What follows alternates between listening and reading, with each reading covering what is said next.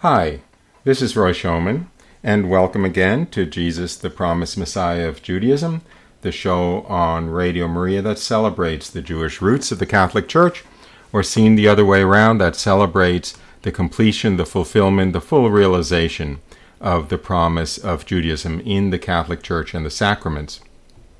Although perhaps I want to backpedal a little bit on that word completion, because it's certainly the fulfillment, but Judaism still has a mysterious role to play between the first and second comings, which is something I sometimes talk about on this show. So it's not completely obsoleted, but it has been fulfilled in the Catholic Church. Now, we, of course, have just come from Easter, and we're in this very special period between Easter and Pentecost, when Jesus was on the earth with his disciples after having resurrected. And of course, the next big celebration of the resurrection, so to speak, or the victory of Jesus, is the Ascension, which is, of course, a few weeks off. But I thought I would kind of dedicate this show to the Ascension in the sense that I wanted to spend this show talking about the second coming. Because, of course, we all know that when Jesus ascended into heaven, I'll in fact read the short passage. So when the disciples had come together with Jesus, they asked him, "Lord, will you at this time restore the kingdom to Israel?" Jesus said to them, "It is not for you to know times or seasons which the Father has fixed by his own authority, but you shall receive power when the Holy Spirit has come upon you, and you shall be my witnesses in Jerusalem and in all Judea and Samaria and to the end of the earth." And when he had said this, as they were looking on, he was lifted up, and a cloud took him out of their sight. And while they were gazing into heaven as he went, behold, two men stood by them in white robes and said, "Men of Galilee, why do you stand looking into heaven? This Jesus, who was taken up from you into heaven, will come in the same way as you saw him go into heaven." Then they returned to Jerusalem from the mount called Olivet. So that is, in some sense, the first announcement. Jesus announced a number of times, actually, the second coming, that he would come again. And this is the first announcement to the disciples from a third party that Jesus was going to come again. So there's obviously this kind of symmetry between the ascension, when Jesus went up into heaven, and the second coming, when he's going to come back down from heaven on earth, but not as he did the first time, to suffer and die, but in fact to wrap things up on earth. Life on earth will end. There'll be the second coming. There'll be the general judgment. There'll be the end of life on earth, and there will be nothing left. There will be no existence except essentially the existence of heaven for those of us who are fortunate enough to have made it, and unfortunately the eternity of hell for those who aren't fortunate enough to have made it. I shouldn't use the word fortunate, actually, because it's dogma that all mankind, all men, receive sufficient grace to be saved. So anyone who isn't saved has received sufficient grace to be saved. He just hasn't responded to it adequately. Anyway, so what do we know about the second coming? We know it will happen. We definitely know it will happen. We just have to remember the creed every time we're at Mass, every time we say the Rosary. He will come again in glory to judge the living and the dead, and his kingdom will have no end. Okay, so that is, Jesus will come again in glory. That's the second coming, when he returns to judge the living and the dead. That is the general judgment, and his kingdom will have no end. That's essentially the New Jerusalem, the heavenly kingdom that will replace life on earth as we know it. I'm going to be talking about all of these elements in the course of this show. This is just kind of like a little introduction, but I'll be talking about everything I mentioned. I'll be talking about the New Jerusalem, what that means, what it means that life on earth will end, what it means, the general judgment, and so forth and so on. Now, so we know it will happen. We know what will happen when it happens. We are given signs by which we should be able to have a sense of when it's about to happen, although we won't know the day and the hour. I'll be talking about all of this explicitly in a few moments. We know that after the second coming happens, it will be unspeakably wonderful. I'll be reading all the relevant scripture quotes. We know that we are to pray for it. Again, I'll be reading the quotes that make that clear. And that it will be preceded by great tribulation, by a great deal of distress and suffering on earth immediately before the second coming. Those are all things we know about it. Now, I'll just go on, actually. Why am I talking about the second coming? Because it's necessary to make sense out of everything else. The entire purpose of life on earth, the entire purpose of creation, of the entire physical universe, it was created for only one reason by God, which was to create, that may be an overstatement, I was created only for one reason, but the primary central reason for which God created the entire universe was to create immortal human souls to be with him for all eternity in unimaginable bliss, for him to love and to love him, to be in that union of love for all eternity between God and all of the saved human souls. That is the purpose of creation. He didn't create it for its own sake.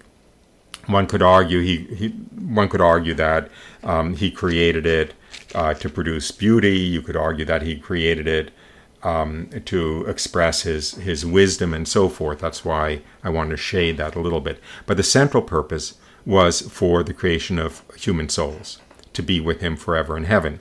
When the proper number of human souls have been created and are there in heaven with him, or soon to be in heaven with him, the purpose of the created universe goes away. The created universe, or certainly what we know of as life, goes away. There'll be no more births, there'll be no more suffering, there'll be no more aging, there'll be no more work. It'll essentially be entirely heaven. And the number of souls that God intended to create will have been created. And so the entire world, which was created in order to be able to create those human souls, will have lost its purpose, so to speak, and will be destroyed. Now, I'd better get to the scripture verses pretty quick, because the stuff sounds pretty, almost sounds a little bit bizarre. But let me go in a little bit of order here. So as Catholics, we know from dogma, and it's also apparent in Scripture also, the dogma is based on Scripture, that 4 things have to happen before the second coming and the end of the world. I will read a paragraph from the Catechism of the Council of Trent. The title of the paragraph is Signs of the General Judgment. Here's the quote. By the way, the Catechism of the Council of Trent was from the 16th century, right after the Protestant revolt. The signs of the general judgment. The sacred scriptures inform us that the general judgment will be preceded by these 3 principal signs: the preaching of the gospel throughout the world, a widespread falling away from the faith, and the coming of the Antichrist. This gospel of the kingdom, says our Lord, shall be preached in the whole world for a testimony to all nations, and then shall the consummation come. The apostle also admonishes us that we are not to be seduced by anyone, as if the day of the Lord were at hand. For unless there comes a revolt first, and the man of sin be revealed, the judgment will not come. That's a reference to the Antichrist. So the 3 things that the Council of Trent dogmatically established have to precede the second coming are: the gospel has to be preached throughout the world. There has to be what's referred to as the great apostasy, a widespread falling away from the faith, and the appearance of the Antichrist. I'll talk about all these things more later. And we know a 4th thing, also from the Gospels and also from the New Catechism of the Catholic Church. Paragraph 674 says, quote, "The glorious Messiah's coming is suspended at every moment of history until his recognition by all Israel." The 4th thing that has to happen before the second coming is there has to be a widespread conversion of the Jews. Repeating that short clause from paragraph 674, the glorious Messiah is coming. Okay, so the return of Jesus in glory is suspended at every moment of history. In other words, is waiting for the moment until his recognition by all Israel, until this widespread conversion of the Jews. So what do we know from this? The world is not meant to last forever. You needn't worry if you find out that the sun is going to burn out in so many million years, or the universe will run down because of entropy in so many billion years, or even that life on Earth may become unsustainable in so many years because of one thing or another thing. Because in fact, this world was never intended to last forever. This world was only intended to last until the correct number of souls have been created to be with God forever in heaven. Now, another reason to be very conscious of the second coming, the fact of the second coming, is because let's just imagine that we might be living, somebody will be living in the years immediately preceding the second coming. We know from Scripture, and I will read those Scriptures, I promise, even in this hour I'll read them.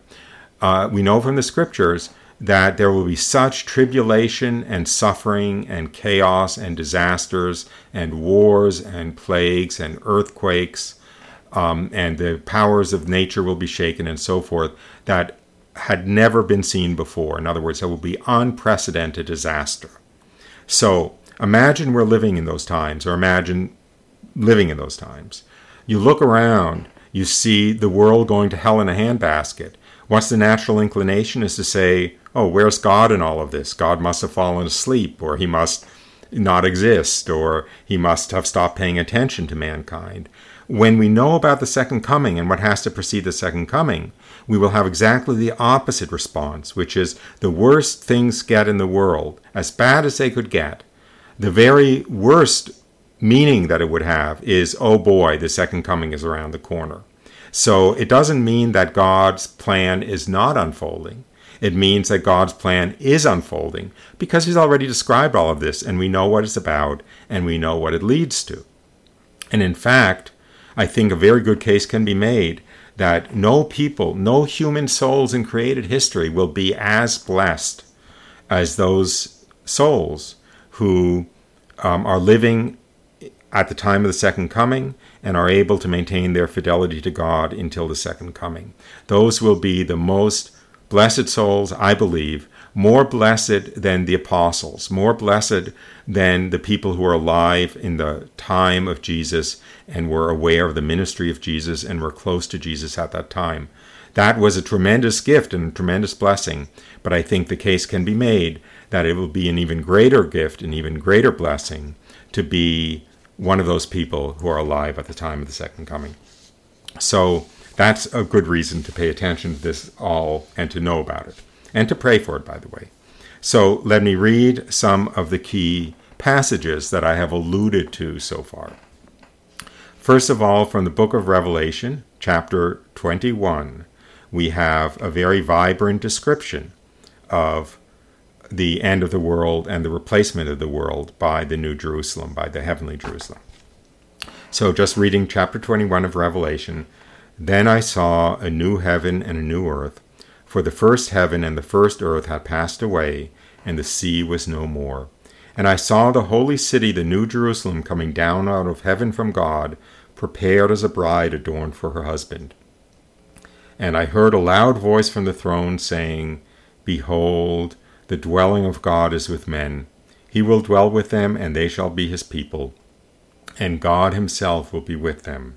He will wipe away every tear from their eyes, and death shall be no more. Neither shall there be mourning, nor crying, nor pain any more, for the former things have passed away. And he who sat upon the throne said, Behold, I make all things new. And he also said, Write this, for these words are trustworthy and true. It is done. I am the Alpha and the Omega, the beginning and the end. To the thirsty I will give from the fountain of the water of life without payment. He who conquers shall have this heritage, and I will be his God, and he shall be my son. But as for the cowardly, the faithless, the polluted, as for murderers, fornicators, sorcerers, idolaters, and all liars, their lot shall be in the lake that burns with sulfur and fire, which is the second death. So we have this very beautiful image, this very beautiful promise that when this world is replaced by the world to come, we will essentially be not only back in the Garden of Eden, but in an infinitely improved form of the Garden of Eden. No mourning, no crying, no pain anymore. The former things will have passed away, and we will be in this unspeakable, intimate love relationship, frankly, with God. And this is something, needless to say, to hope for fervently.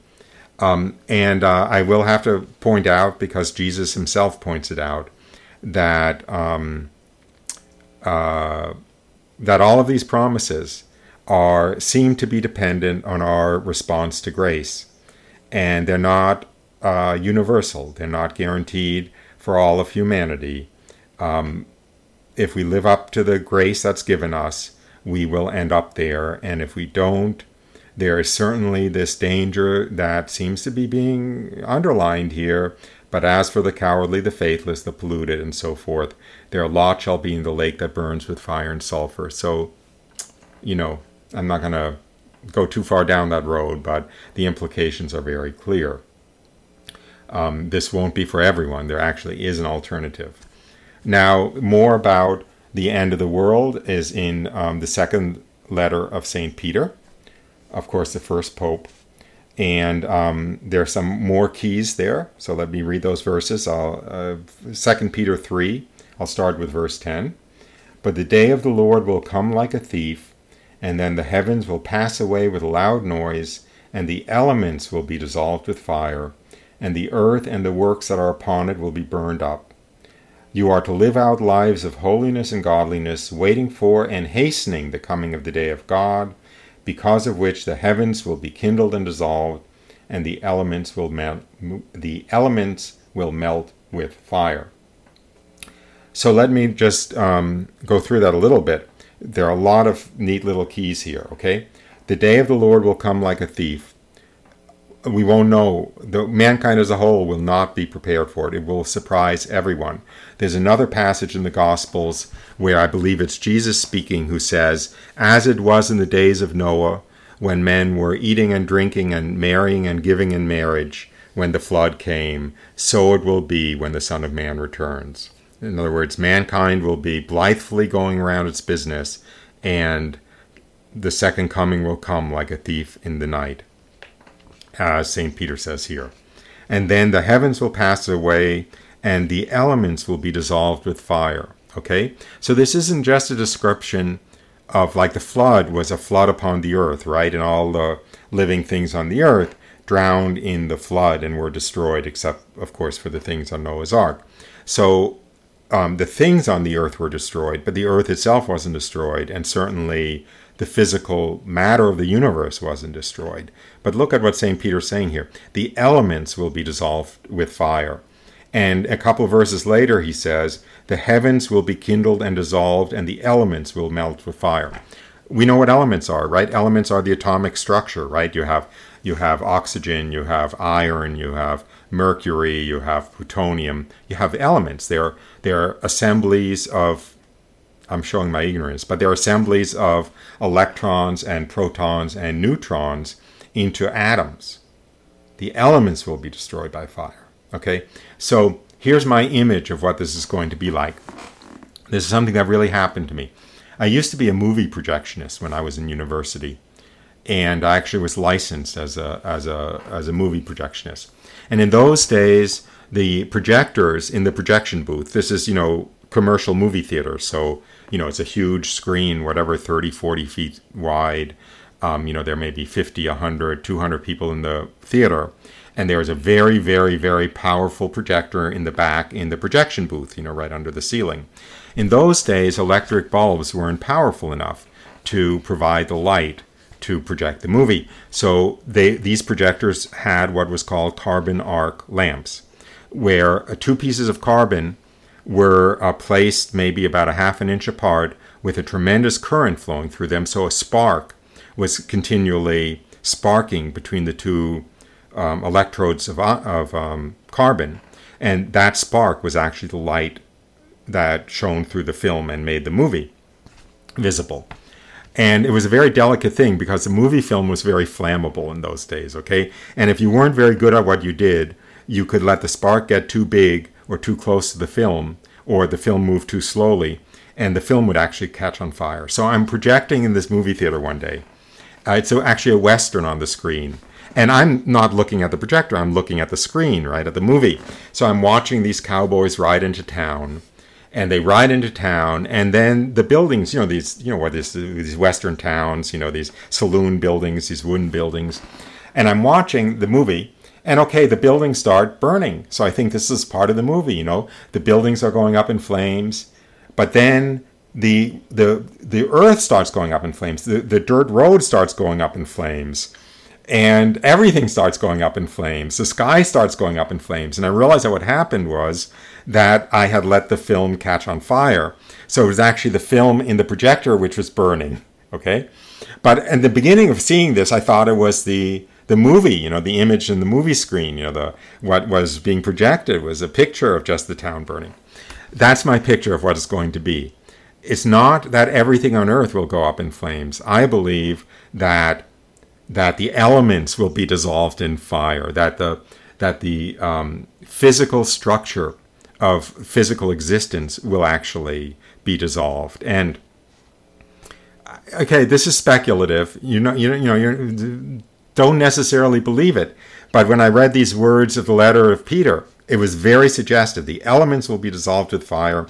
The elements will melt with fire. So in any case, everything that we know of I believe in the physical universe will disappear, will be dissolved. I believe the physical universe itself, space-time, I believe, will be dissolved. But that's another topic. So anyway, so then go on with this. So let me go back to that verse where I got down that little bit of a sidetrack. We are to live out lives of holiness and godliness, waiting for and hastening the coming of the day of God, okay? We are to hasten the day of the coming of the day of God. We are called upon not only to live in the total confidence that this is going to happen, with faith in the correctness of Catholic dogma and scripture, but we are actually supposed to pray for it to come sooner rather than later. We are supposed to hasten the coming of the day of God. And of course, how can we do that other than praying? There's another passage in which Jesus himself says, I'm going to be reading it actually, so I'll be reading it more precisely. But he says, things are going to be so bad in those days that unless those days were shortened, even the elect would be lost. But for the sake of the elect, those days will be shortened. So again, how do we shorten those days? By praying that Jesus come back soon.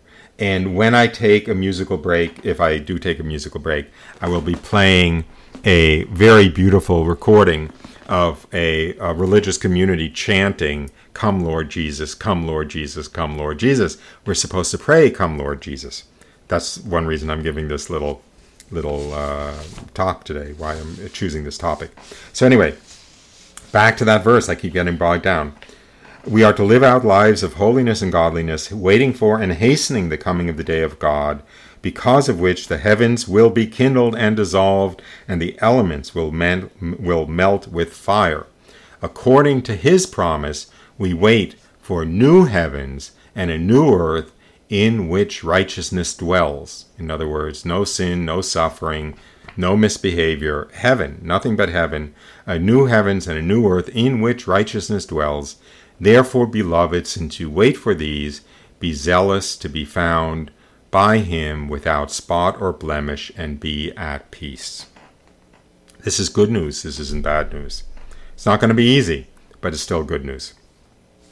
Okay, so now let me read, because what I've been trying to do is lay the groundwork, and then afterwards read the scriptures, which are the basis for that groundwork. So let me read the words from the Gospel according to St. Matthew in chapter 24, and I believe they're the words of Jesus. That's why I'm hesitating. I do believe they're the words of Jesus. I'll look that up during the short musical break just to confirm that, but I really do think it's the words of Jesus. So let me read them. And this gospel of the kingdom will be preached throughout the whole world as a testimony to all nations, and then the end will come. So when you see the desolating sacrilege spoken of by the prophet Daniel standing in the holy place, let the reader understand, then let those who are in Judea flee to the mountains. Let him who is on the housetop not go down to take what is in his house, and let him who is in the field not turn back to take his mantle. And alas for those who are with child, and for those who give suck in those days. Pray that your flight may not be in winter or on a Sabbath, for then there will be great tribulation, such as not been seen from the beginning of the world until now, no, and never will be. And if those days had not been shortened, no man would be saved, but for the sake of the elect those days will be shortened. Then if anyone says to you, Lo, here's the Christ, or there he is, do not believe it. For false Christs and false prophets will arise and show great signs and wonders, so as to lead astray, if possible, even the elect. Lo, I have told you beforehand. So if they say to you, Look, he is in the wilderness, do not go out. If they say, Look, he is in the inner rooms, do not believe it. For as lightning comes from the east and shines as far as the west, so will be the coming of the Son of Man. Immediately after the tribulation of those days, the sun will be darkened, and the moon will not give its light, and the stars will fall from heaven, and the powers of the heavens will be shaken. Then will appear the sign of the Son of Man in heaven, and then all the tribes of the earth will mourn, and they will see the Son of Man coming on the clouds of heaven with power and great glory.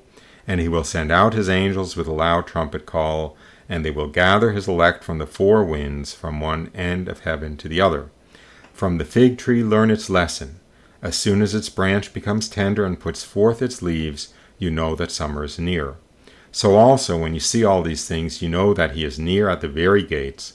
Truly I say to you, heaven and earth will pass away, but my words will not pass away. But of that day and hour no one knows, not even the angels of heaven, nor the Son, but the Father only. As were the days of Noah, so will be the coming of the Son of Man. That is, that's that passage. I cut it off a little early, but these are the notes I made, so I have to stop there. So look at all these really neat things who are in here, okay? First of all, this is the description of the Great Tribulation, as he says, since the beginning of the world until the end, there's never been suffering like this. Bear with me a moment. I'm going to actually look up look it up in the gospel itself, so that I can go a little bit further with it. So these are, of course, the words of Jesus. These are the words of Jesus during Holy Week, after he was teaching in the temple. On his way back to Bethany, he stopped on the Mount of Olives, and he gave this instruction to his disciples privately. And that's what I was reading. He was giving them this description of what was to happen and the end of the world. And because I cut it off in the notes I have, let me continue that last line. As were the days of Noah, so will be the coming of the Son of Man. For as in those days before the flood, they were eating and drinking, marrying and giving in marriage, until the day when Noah entered the ark, and they did not know until the flood came and swept them all away, so will be the coming of the Son of Man. Then 2 men will be in the field, one is taken and one is left. 2 women will be grinding at the mill, one is taken and one is left. Watch therefore, for you do not know on what day your Lord is coming. But know this, that if the householder had known in what part of the night the thief was coming, he would have watched and would not have let his house be broken into. Therefore you also must be ready, for the Son of Man is coming at an hour you do not expect. Then, in fact, he goes into the parable of the master who goes away and leaves his servant in charge of his household, and the servant, misbehaves, and the master comes back unexpectedly, and things do not turn out well for the servant. That passage was, again, from Matthew chapter 24.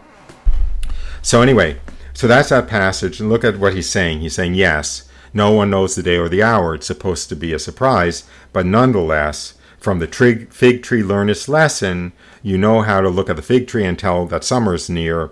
So when you see the signs of the times, the signs that are to precede the second coming, don't be hypocrites. You should know enough to be able to recognize them, just as you recognize that when the fig tree goes into blossom, that summer is near. So he's saying, on the one hand, you don't know the day or the hour, but on the other hand, you really ought to be paying attention to what I tell you and recognize the signs, which is why those signs were given in the Catechism of the Council of Trent. Why they were given dogmatically is precisely so that no one will be ignorant of what those signs are, so to speak. The other thing that is worth paying attention to here, many things are worth paying attention to. One is that the days had to be shortened because the tribulation will be so great that the elect would be lost if those days weren't shortened, but for the sake of the elect, those days are shortened. Another reason to pray for the second coming. And also that the world will be full of false Christs and false prophets before the second coming. So be suspicious. Be suspicious of prophets who, say that they know special stuff about what's happening or what's about to happen. I'm not pointing fingers at anyone. I'm just, reading the scripture and kind of talking about what it says. And there's no question it says, false Christs and false prophets will arise and show great signs and wonders so as to lead astray, if possible, even the elect. That's clearly a warning to be cautious. I guess that's probably all the time I have for that, and I'm already halfway through the show. So because I like to take a short break, and because we're halfway through, and because I've been trying to exhort everyone to pray for the second coming to happen soon, I am going to now play that beautiful chant that I mentioned earlier. That is a repetition, essentially, of "Come, Lord Jesus," which, by the way, is almost the very last words of the New Testament in the book of Revelation. I think it's the second to last verse of the book of Revelation. So here is, the group is called Harpa Dei, and there's a lot of their music on YouTube. If you are attracted to it, I find it very beautiful. Here goes.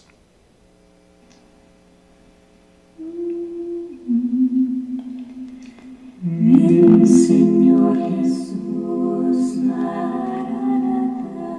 Ven, Señor Jesús, Maranatha. Ven, Señor Jesús, Maranatha. Ven, Señor Jesús, Maranatha. Ven, Señor Jesús, Maranatha. Ven, Señor Jesús, Maranatha. Ven, Señor Jesús, Maranatha. Ven, Señor Jesús, Maranatha. Come, Lord Jesus. Maranatha. Come, Lord Jesus. Maranatha. Come, Lord Jesus. Maranatha. Come, Lord Jesus. Maranatha.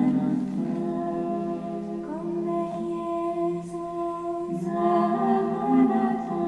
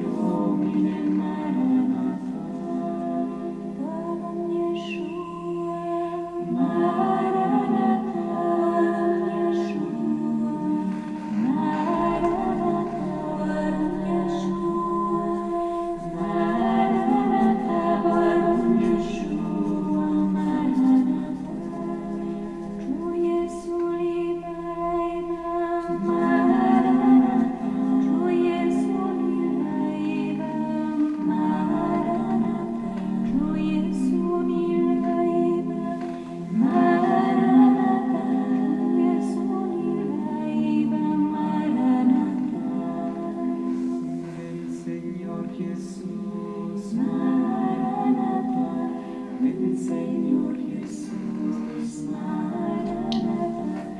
Ven, Señor Jesús, Maranatha. Ven, Señor Jesús, Maranatha. Ven, Señor Jesús, Maranatha.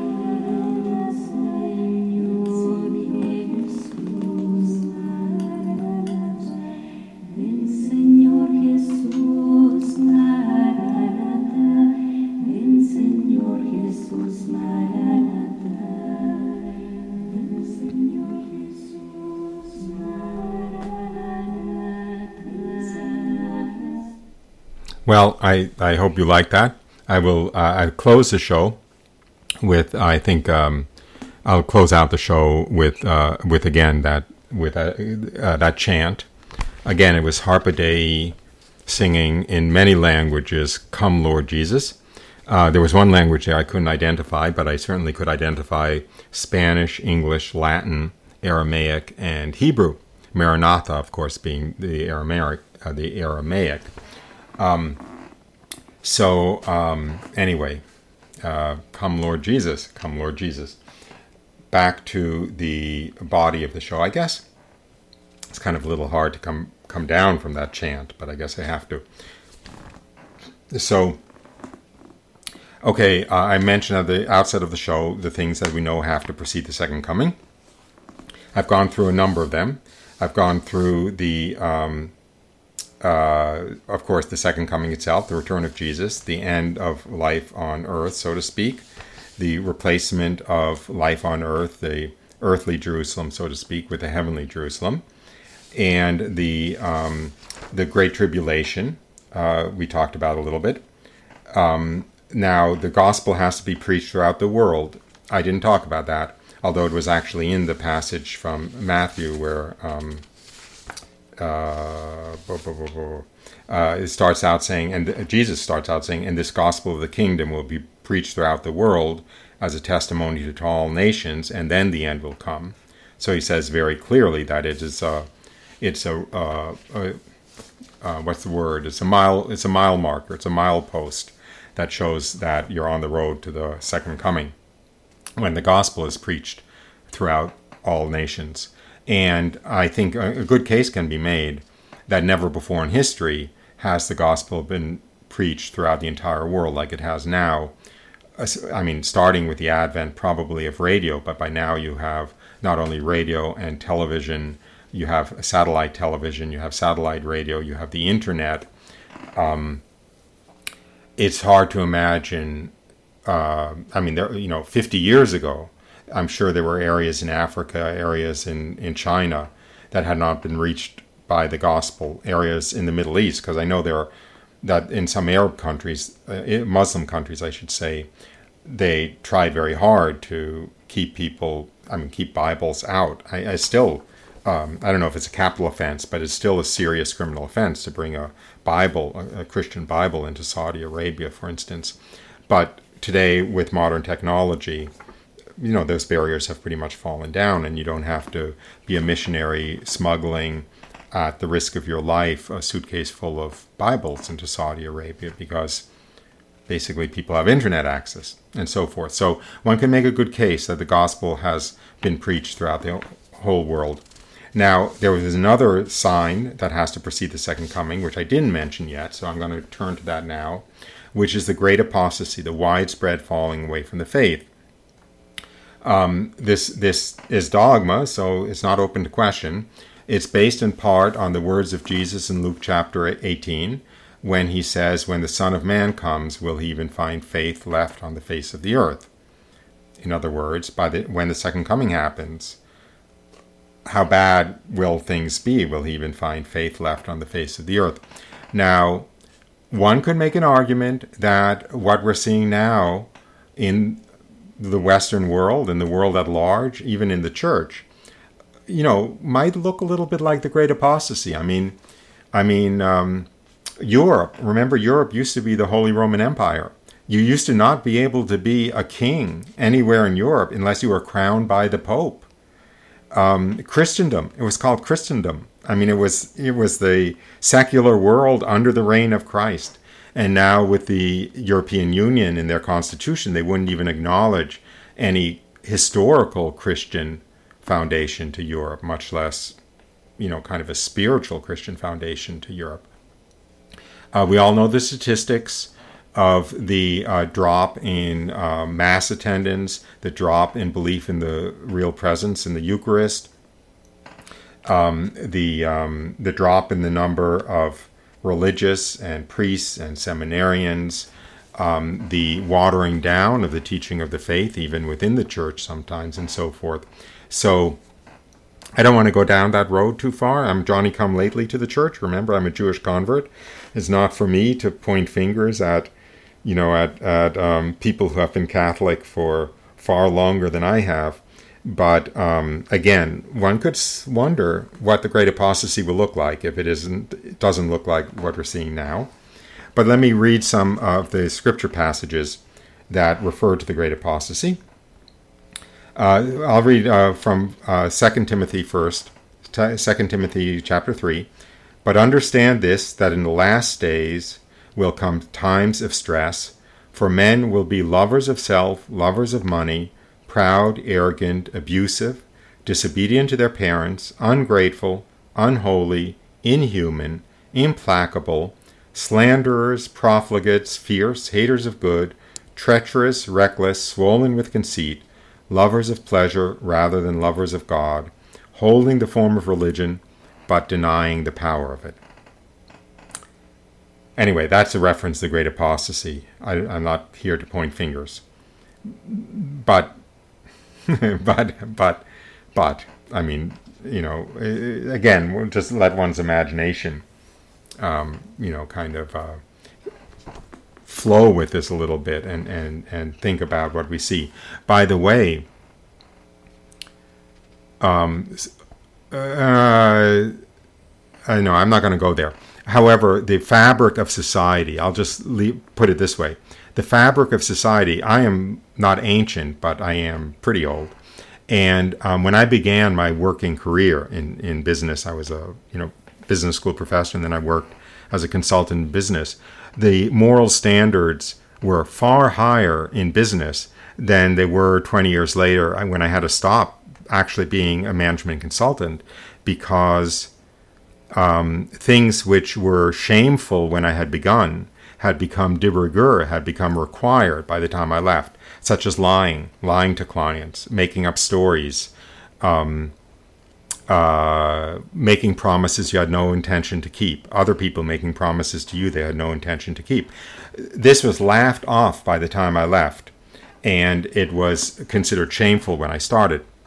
My very last consulting client had promised to pay me a certain amount, and when I finished the project, I asked for the payment, and he literally laughed.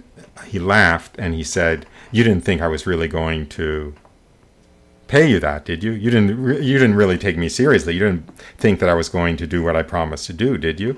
In other words, he wasn't ashamed of it at all. It was like, how could you have been so gullible as to have believed me? That was not around 30 years ago, 40 years ago. Anyway, then now I'll go to 1 Timothy. Now the Spirit expressly says that in later times some will depart from the faith by giving heed to deceitful spirits and doctrines of demons. For the time is coming when people will not endure sound teaching, but having itching ears, they will accumulate for themselves teachers to suit their own likings, and will turn away from listening to the truth and wander into myths. So again, this is an apostasy, right? People will depart from the faith because they will give heed to deceitful doctrines. I know that in this little ministry that I have, this happened just actually this week, so I'm very aware of it.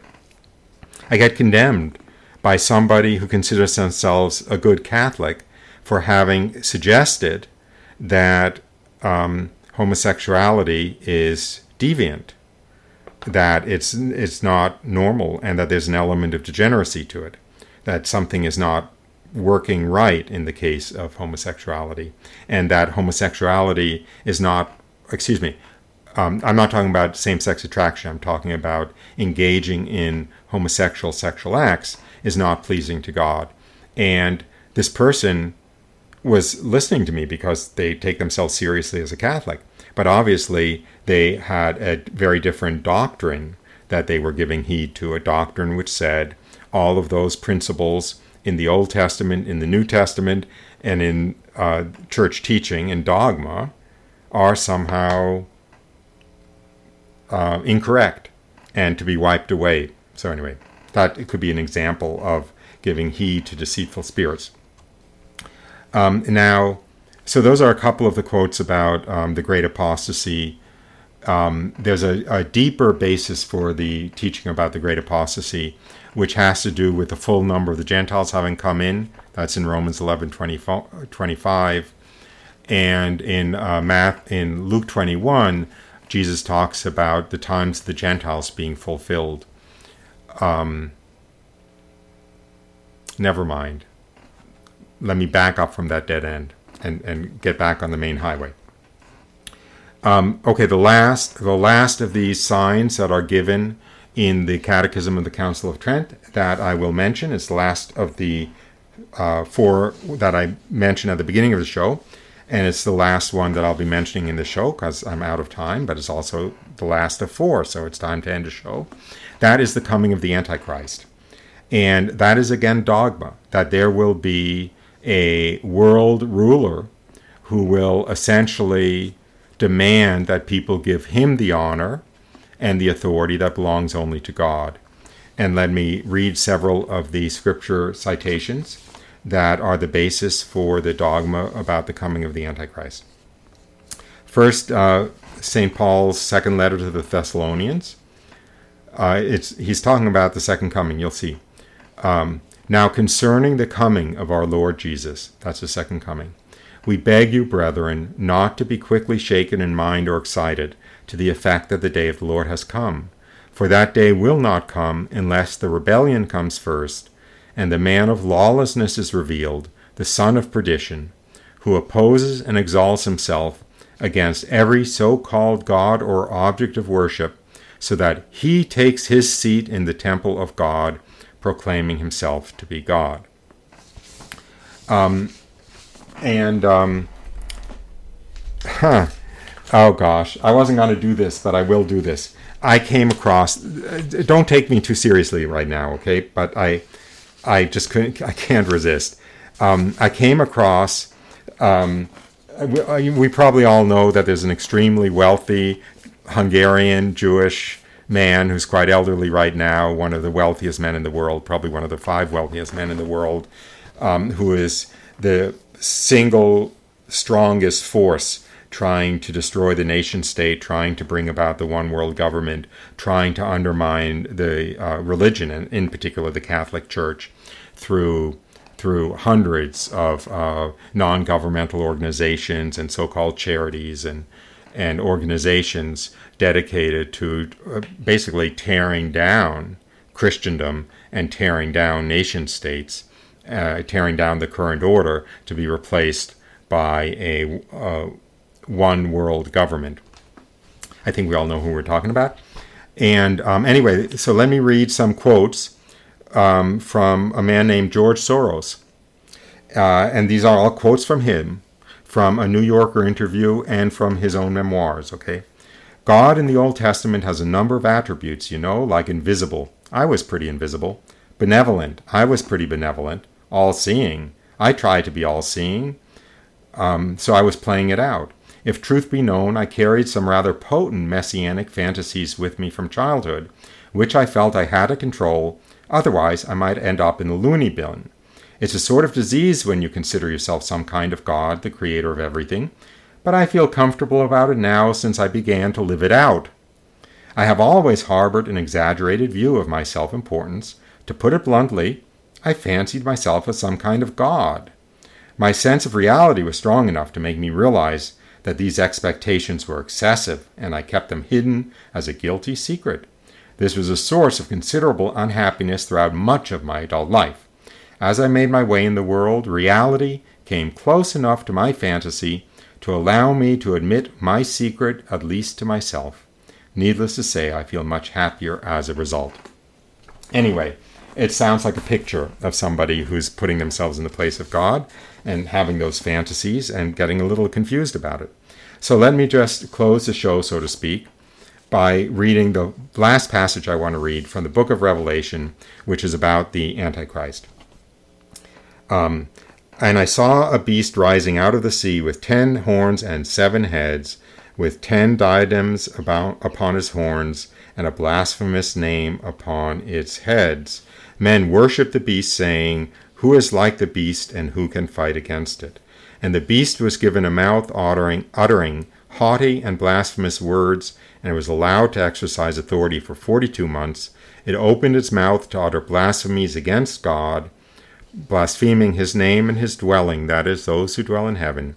Also it was allowed to make war on the saints and to conquer them, and authority was given it over every tribe and people and tongue and nation.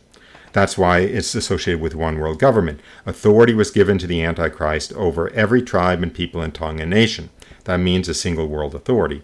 And all who dwell on earth will worship it, every one whose name has not been written before the foundation of the world in the book of life of the Lamb that was slain. I will stop there because I've run out of time. But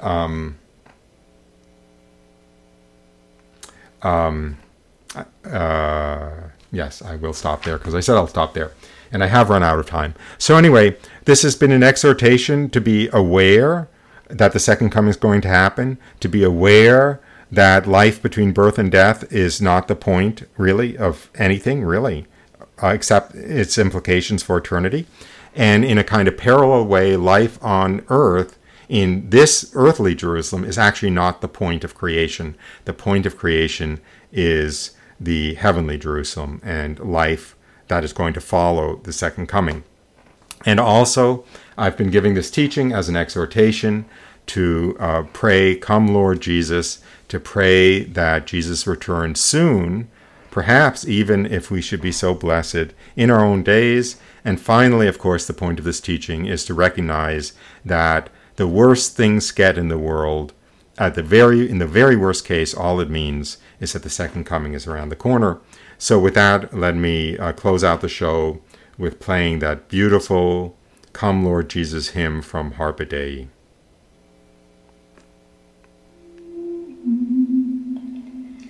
We'll sing